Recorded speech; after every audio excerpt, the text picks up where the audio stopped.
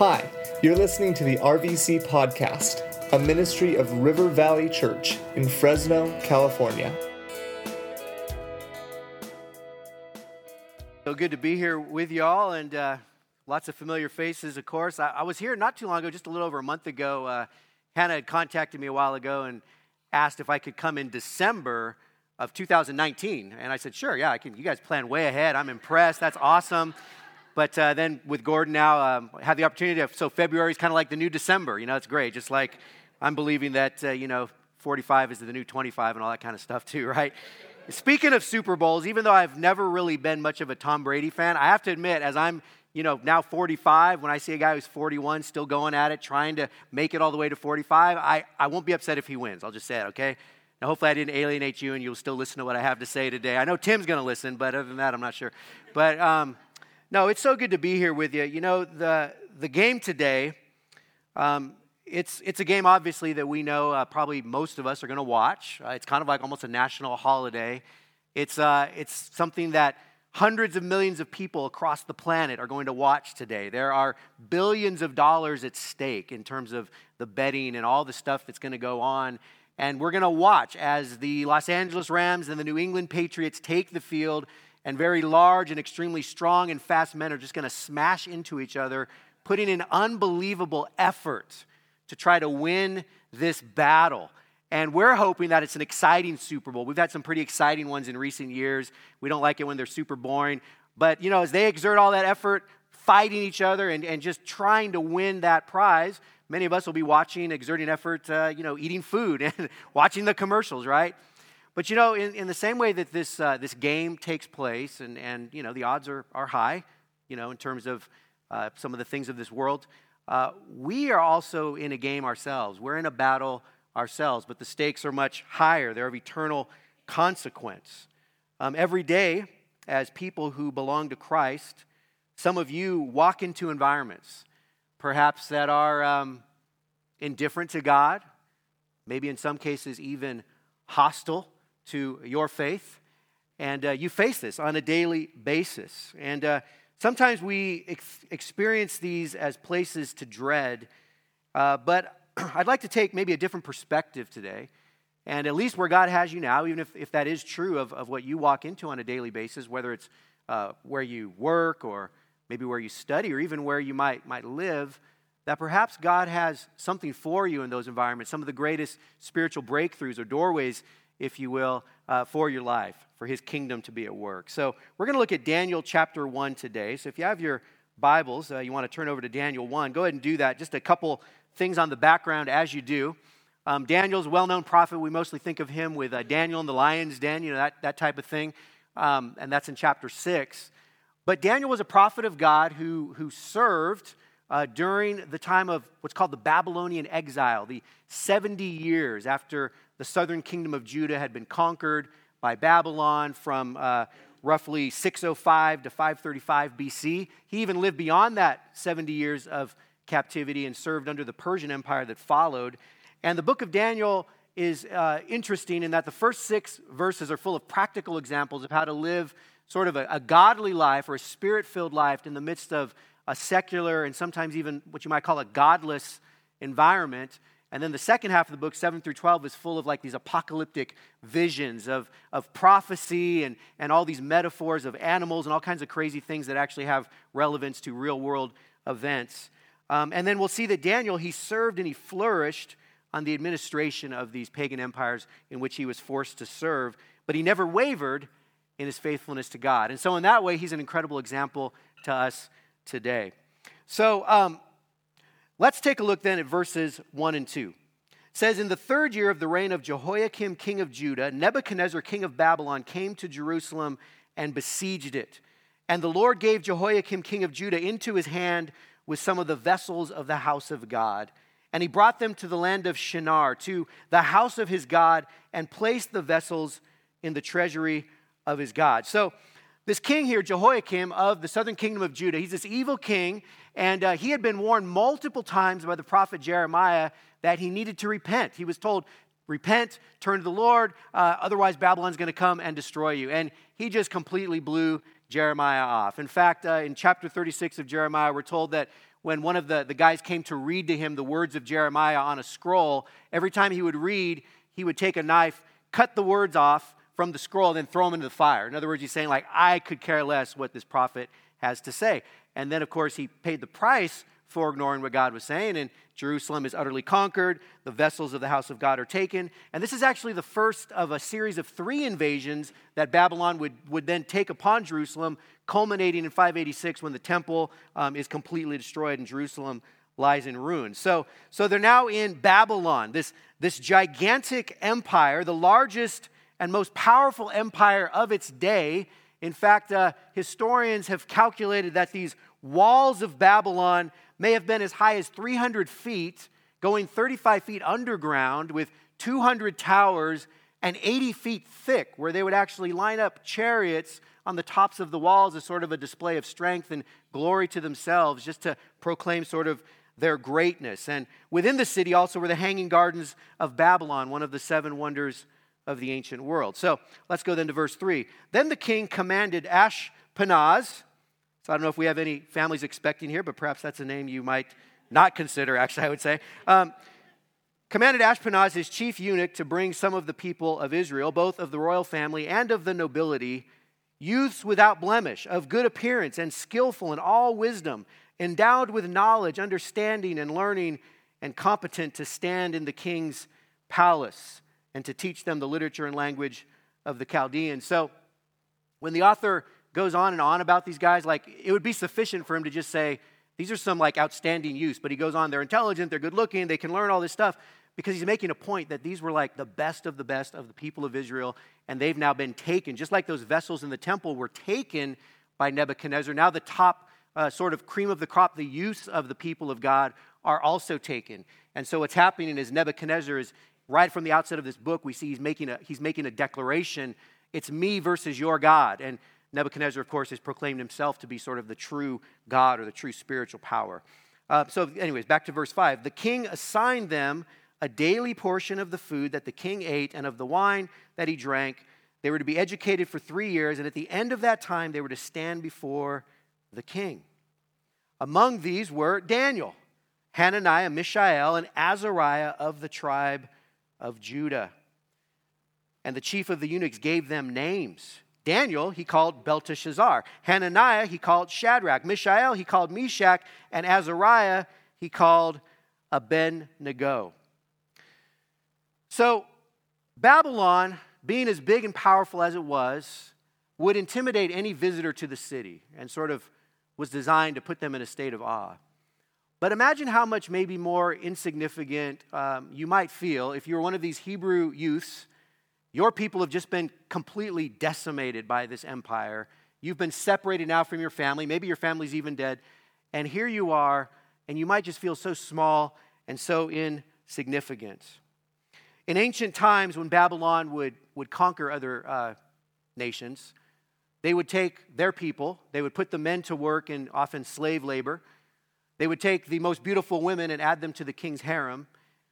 But they wouldn't just build their kingdom through physical strength. They would also take the most intellectual and the brightest among them and use them to build their sort of intellectual empire. And that's how Daniel and his friends are described, as these guys who will now, their minds and their leadership skills, as they're moldable and shapeable, they will be used now to build the kingdom of Babylon. And we look specifically and see that they have some really tough challenges in front of them. Babylon is looking to deconstruct who they were, to reshape them into a new image, into the image of Babylonians. And so there's 3 different ways that they're attacked here.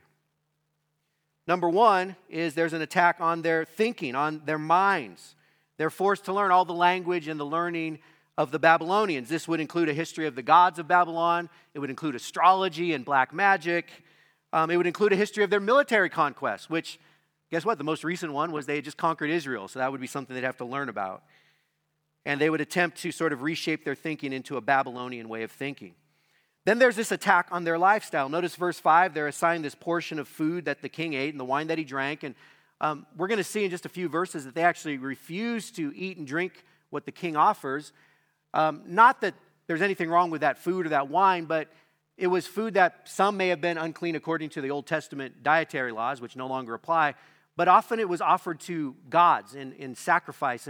And so just the way it was at that time is for them to eat or drink some of that would then be affirming the worship of these false gods, and it might make them unclean in terms of Levitical purity and stuff. So there's this attack. The bottom line point is there's an attack on their lifestyle. There's the temptation to turn them away from the ethics and the principles by which they lived as people of God and to just sort of blend in with everyone else.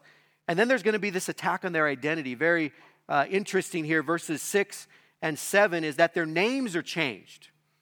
And, names mean something to us today. I mean, we place value on names, right?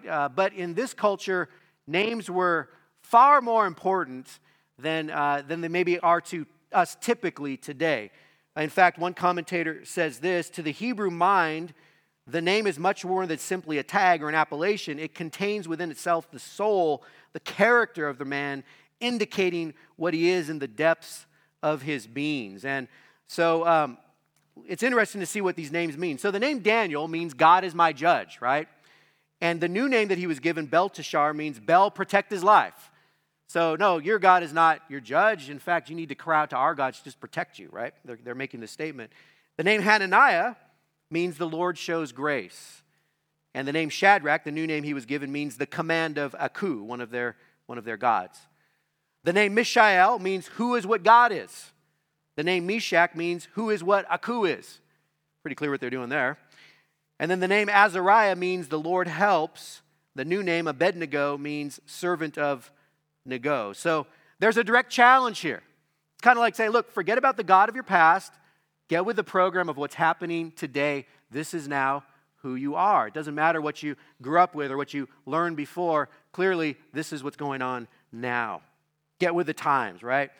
And so as we look at their lives, there's a lesson for us in this as well. And it might be stated this way, is that the godless culture we live in will attempt to deconstruct or even destroy our worldview, our lifestyle, and even our identity as followers of God. Many missiologists are now saying that we're sort of like the church in exile in America, meaning that most people in our nation are not Christians, contrary to what religious surveys say. They're not. And they certainly don't even have sort of the basics of a Christian worldview or values. And so rather than, saying, well, that's something we should fear, I mean, certainly there's a place for healthy concern, but it's also an opportunity for us to live counterculturally as Christians and to be a testimony to the world through our love for Christ and for others and in how we live. And I think this is where Daniel can give us some thoughts and some ideas in what we see here in chapter 1. Now, before we get there, though, we may not always agree on what it looks like to sort of live as kingdom people in a secular world, or spiritual living in a secular world is how I've heard it said as well. So here's like some, broadly speaking, here's some choices we have in how we can react to our sort of increasingly godless society. Number one is we can just reject it and kind of live in fear and just say, you know what, I'm going to isolate myself from the world. I'm going to stay in the safe confines of fellow Christians. I'm not even going to engage with the world with Christ, with his power. So that's one option, right? Just sort of retreat. Another one is just kind of go with the flow, roll with it. It's kind of a selfish response. I'll just be a chameleon. I'll act like Christians when I'm with Christians, and when I'm not with Christians, I'll sort of act like I'm not a Christian. Then nobody gives me a problem, and life is easy, right? Or so we think. Or we can get angry, right? And just, I'm going to fight against everything. Everything's evil. I'm just going to rail against it all. I'm going to try to change everything to conform to my values. And this is to sort of never really dialogue with anybody, but just sort of always be, typing things on social media in all caps and that kind of thing, right? Or to embrace it. Say, no, this is the reality. This is the world we live in. The scriptures are pretty clear. It's not going to be easy to follow Christ. It is easy to come to faith in Christ, as we've already heard, right? But it's not always easy to follow Christ in this world. And so we're going to embrace it. And we're going to say we'll be people who are marked by love. As Jesus said, they'll know they're my disciples by the love they have for one another. And so we'll affirm our identity in Christ. We'll affirm our identity with the community of Christ. We'll engage the world with the whole gospel of Christ and bring the transformational power of the kingdom into whatever sector of life where he has placed us. So obviously that's a kind of a loaded question with 4 loaded responses. We want to choose that last one, right? And so let's look at Daniel, though, and see what are some things we can learn from him. Because he's in a new reality, in a new environment, in a new society that he didn't have any choice about. And it was really a lot more hostile than anything we've ever had to face. And yet somehow he was able to stay faithful to the Lord and flourish in that environment. And so I think there's some things we can learn from him. So first, look at verse 8. It says, "But Daniel resolved that he would not defile himself with the king's food or with the wine that he drank. Therefore, he asked the chief of the eunuchs to allow him not to defile himself." So the first thing is making up our mind. Just make up your mind. I need to make up my mind about who I want to be. Most of the time, we are not going to be specifically prepared for the attacks on our faith or the temptations that are going to come our way on a given day. I mean, that would be awesome if we were. Like if I could wake up in the morning and sort of get this checklist downloaded to me. Josh, at 10 o'clock, you're going to be tempted to, curse at the guy who cut you off on the freeway, right? And then at 12 o'clock, a temptation's going to come your way. So be ready for that. Maybe just avoid it altogether. And then at 2 o'clock, you're going to be tempted to gossip about this person because people are going to be talking and you're going to want to jump right in and go but we don't get that, right? We don't get this list where we can just sort of okay, I can make myself ready for every single little circumstance and issue that's going to come. But we can decide beforehand what kind of person we desire to be in any situation.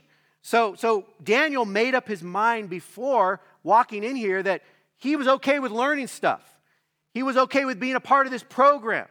He was okay with entering the king's presence, and he was even okay with him changing his name. But now when it came to something that he would personally have to do that would violate his integrity and his standards as a man of God, he said, I've made up my mind. This is something I will not engage in. Just beforehand, he made up his mind. And this is what we're called to do. We see this over and over again in Scripture. Moses said to the people of God, choose life. Joshua said, decide on this day who you will serve, but as for me and my house, we will serve the Lord. Elijah looked at the people of God and said, how long will you waver between 2 opinions? If the Lord is God, follow him. If Baal is God, follow him. And we see examples of this in life, right? I was talking to a couple at our church a few weeks ago. They're an older couple. They've been married over 50 years.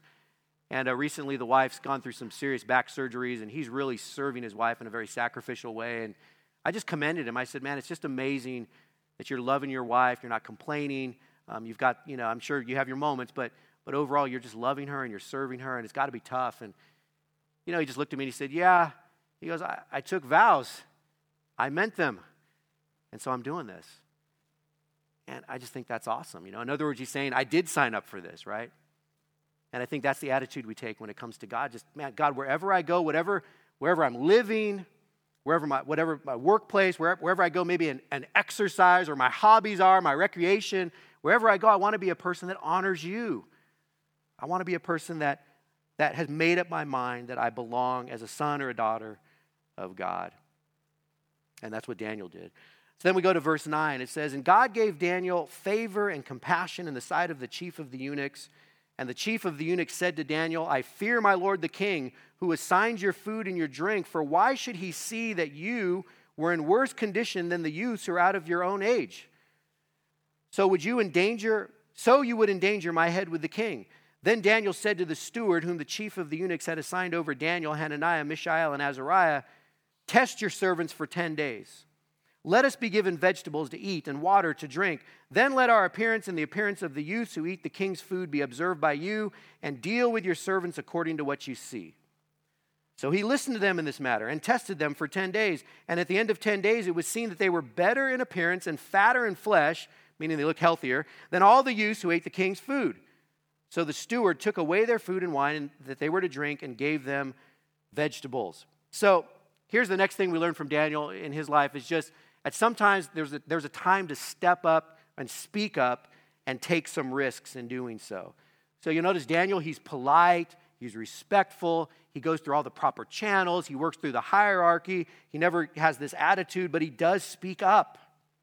And the Babylonian officials are already sort of impressed with who he is, maybe by his work ethic and attitude, so they don't just blow him off, they actually listen to him when he comes with this request, but they fear for their own lives. They're like, dude, if you do this, and you look worse than these other guys, they literally will have my head. Like, it wasn't just like I'll get fired. It was like I might actually lose my head. Like, it will be cut off. I will die, right?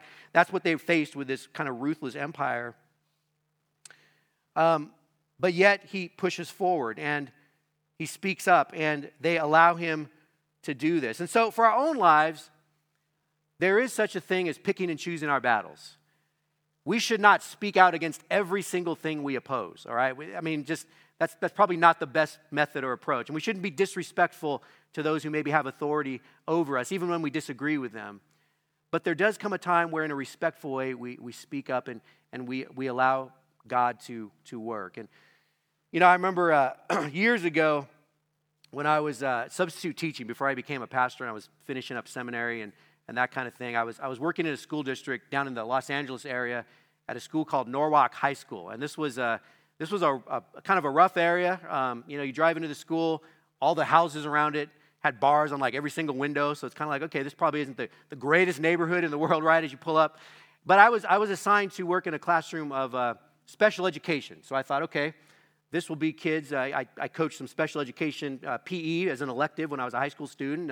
Kids with Down syndrome, this type of thing. Okay, this will be a good day. So I show up, and then they tell me, oh, no, this isn't kids with disabilities. These are the worst kids in the school. And I was like, oh, okay. And I'm like 24, right? And I'm thinking, okay. So I go into this class, and as soon as they see there's a substitute teacher, there's a lot of joy on the students' faces, right? It's late 90s. They're like, oh, and they're doing things like, oh, raise the roof. It's a sub. They're starting to dance and all these things. And I'm going, oh, this is gonna be not a great day. So I give them their assignments, and I'm okay, maybe they'll just do their work, and I'll just make it out of here. I'm just watching that clock. But then they see my wedding ring, and a couple of them start going, hey, are you married? And I go, yeah, and okay, I'm connecting. Good, this is good. I'm connecting with them. And I think the follow-up question will be something like, how long have you been married? How did you meet your wife? But no, the next question was, are you cheating on your wife? And I'm like, excuse me? And they go, yeah, you're cheating on, you're cheating on her. And I'm like, no, I'm not. And they go, what about your wife? Where does she work? And I said, she works at Biola University. And they go, she's at a university. She's cheating on you over there. And I'm like, it's getting out of control. It was starting to seriously stress me out. And so finally I said, you know what, I should probably speak up about my faith because this is an opportunity for me to say something. And so I said, well, I don't cheat on her, and let me tell you why. Can I tell you guys why? And they're like, yeah, tell us. And then as soon as I'm about to talk, the door swings open, and this Hispanic lady, she's in her 50s, she's like the teacher's age, she walks in, and she's like, what is going on in here? And I said, well, the students were asking me whether or not I'm faithful to my wife, and I was going to tell them that I am and why. She's like, what does this have to do with the lesson? I go, nothing really, but they were asking, can I tell them? And she's like, go ahead. And I go, is it okay if I talk about my faith? And she's like, go ahead. I go, okay, great. So I just proceeded to tell the students, my wife and I know Jesus, we love Jesus, and we love each other, and we strive to be faithful in that covenant of marriage. It's a big deal. And they just got quiet. And then some of the same students that have been asking these questions, about whether she's cheating on me or whatever, were saying, well, if there's a God, then why did my cousin get shot? And somebody else said, if there's a God, why did my sister die in a drug overdose? And I'm like, I don't know what to say. But then that teacher's aide, she stands up, and she looks at her, and she says, Mija, the reason is because when you pray, you got to pray like you mean it, just like he said. And I'm like, I didn't even say that, but that was pretty sweet, right? And then from there, I would love to say like the class just like came to faith and it was like this revival. That didn't happen, okay? What happened was the class sort of calmed down and they actually did their work. And but then this teacher's aide took about 2 of those young girls aside, and throughout the entire rest of the period, she was actually counseling them and ministering to them. And they were crying and she was praying with them, and it was just amazing to see. And the thing is, for me to speak out, it was a big deal. Yeah, I was a substitute teacher, wasn't my career path. I was actually on with 2 other districts. Wouldn't have been a super big deal if I had been fired. But for this lady to speak out, this was her job. I don't know how important it was to her. It may have been the only income that she had. And yet she was willing to speak out in that situation. She just knew the timing was right. And so sometimes we're called to speak up and take risks. And then moving on then to verses 17 through 21, we see what the result is that they were healthy, God gave them favor, and then we see, as for these 4 youths, God gave them learning and skill in all literature and wisdom, and Daniel had understanding in all visions and dreams. At the end of the time, when the king had commanded that they should be brought in, the chief of the eunuchs brought them in before Nebuchadnezzar. And the king spoke with them, and among all of them none was found like Daniel, Hananiah, Mishael, and Azariah. Therefore they stood before the king. And in every matter of wisdom and understanding about which the king inquired of them, he found them 10 times better than all the magicians and enchanters that were in all his kingdom. And Daniel was there until the first year of King Cyrus. And here's kind of another thing we learn from their lives is that we can get along in godless environments to a certain extent, and it's okay to do so. The other thing we don't want to do is take the opposite extreme where it's like, well, we should just have nothing to do with the world. We should just, sort of retreat, or, there shouldn't be any favor at all. It should all be nothing but persecution. And while we need to be ready for that, it is also possible, and it's okay and to not feel guilty if you live by godly principles and God advances you, and whether that's with titles or position or direct influence and authority or salary or whatever the case may be, it's okay. It can be a good thing. The key is to keep growing by drawing close to God every day through the resources He's provided. That's His Word, His Spirit, and His people. Daniel and his friends would learn. There was good things to learn in Babylon. It wasn't all black magic and astrology. They also were the first to develop astronomy. They were the first to develop a codified legal code. They were the first to have deeds and titles to houses and banking sort of management systems. So there was a lot of good things they would learn in Babylon, but they would not stop growing.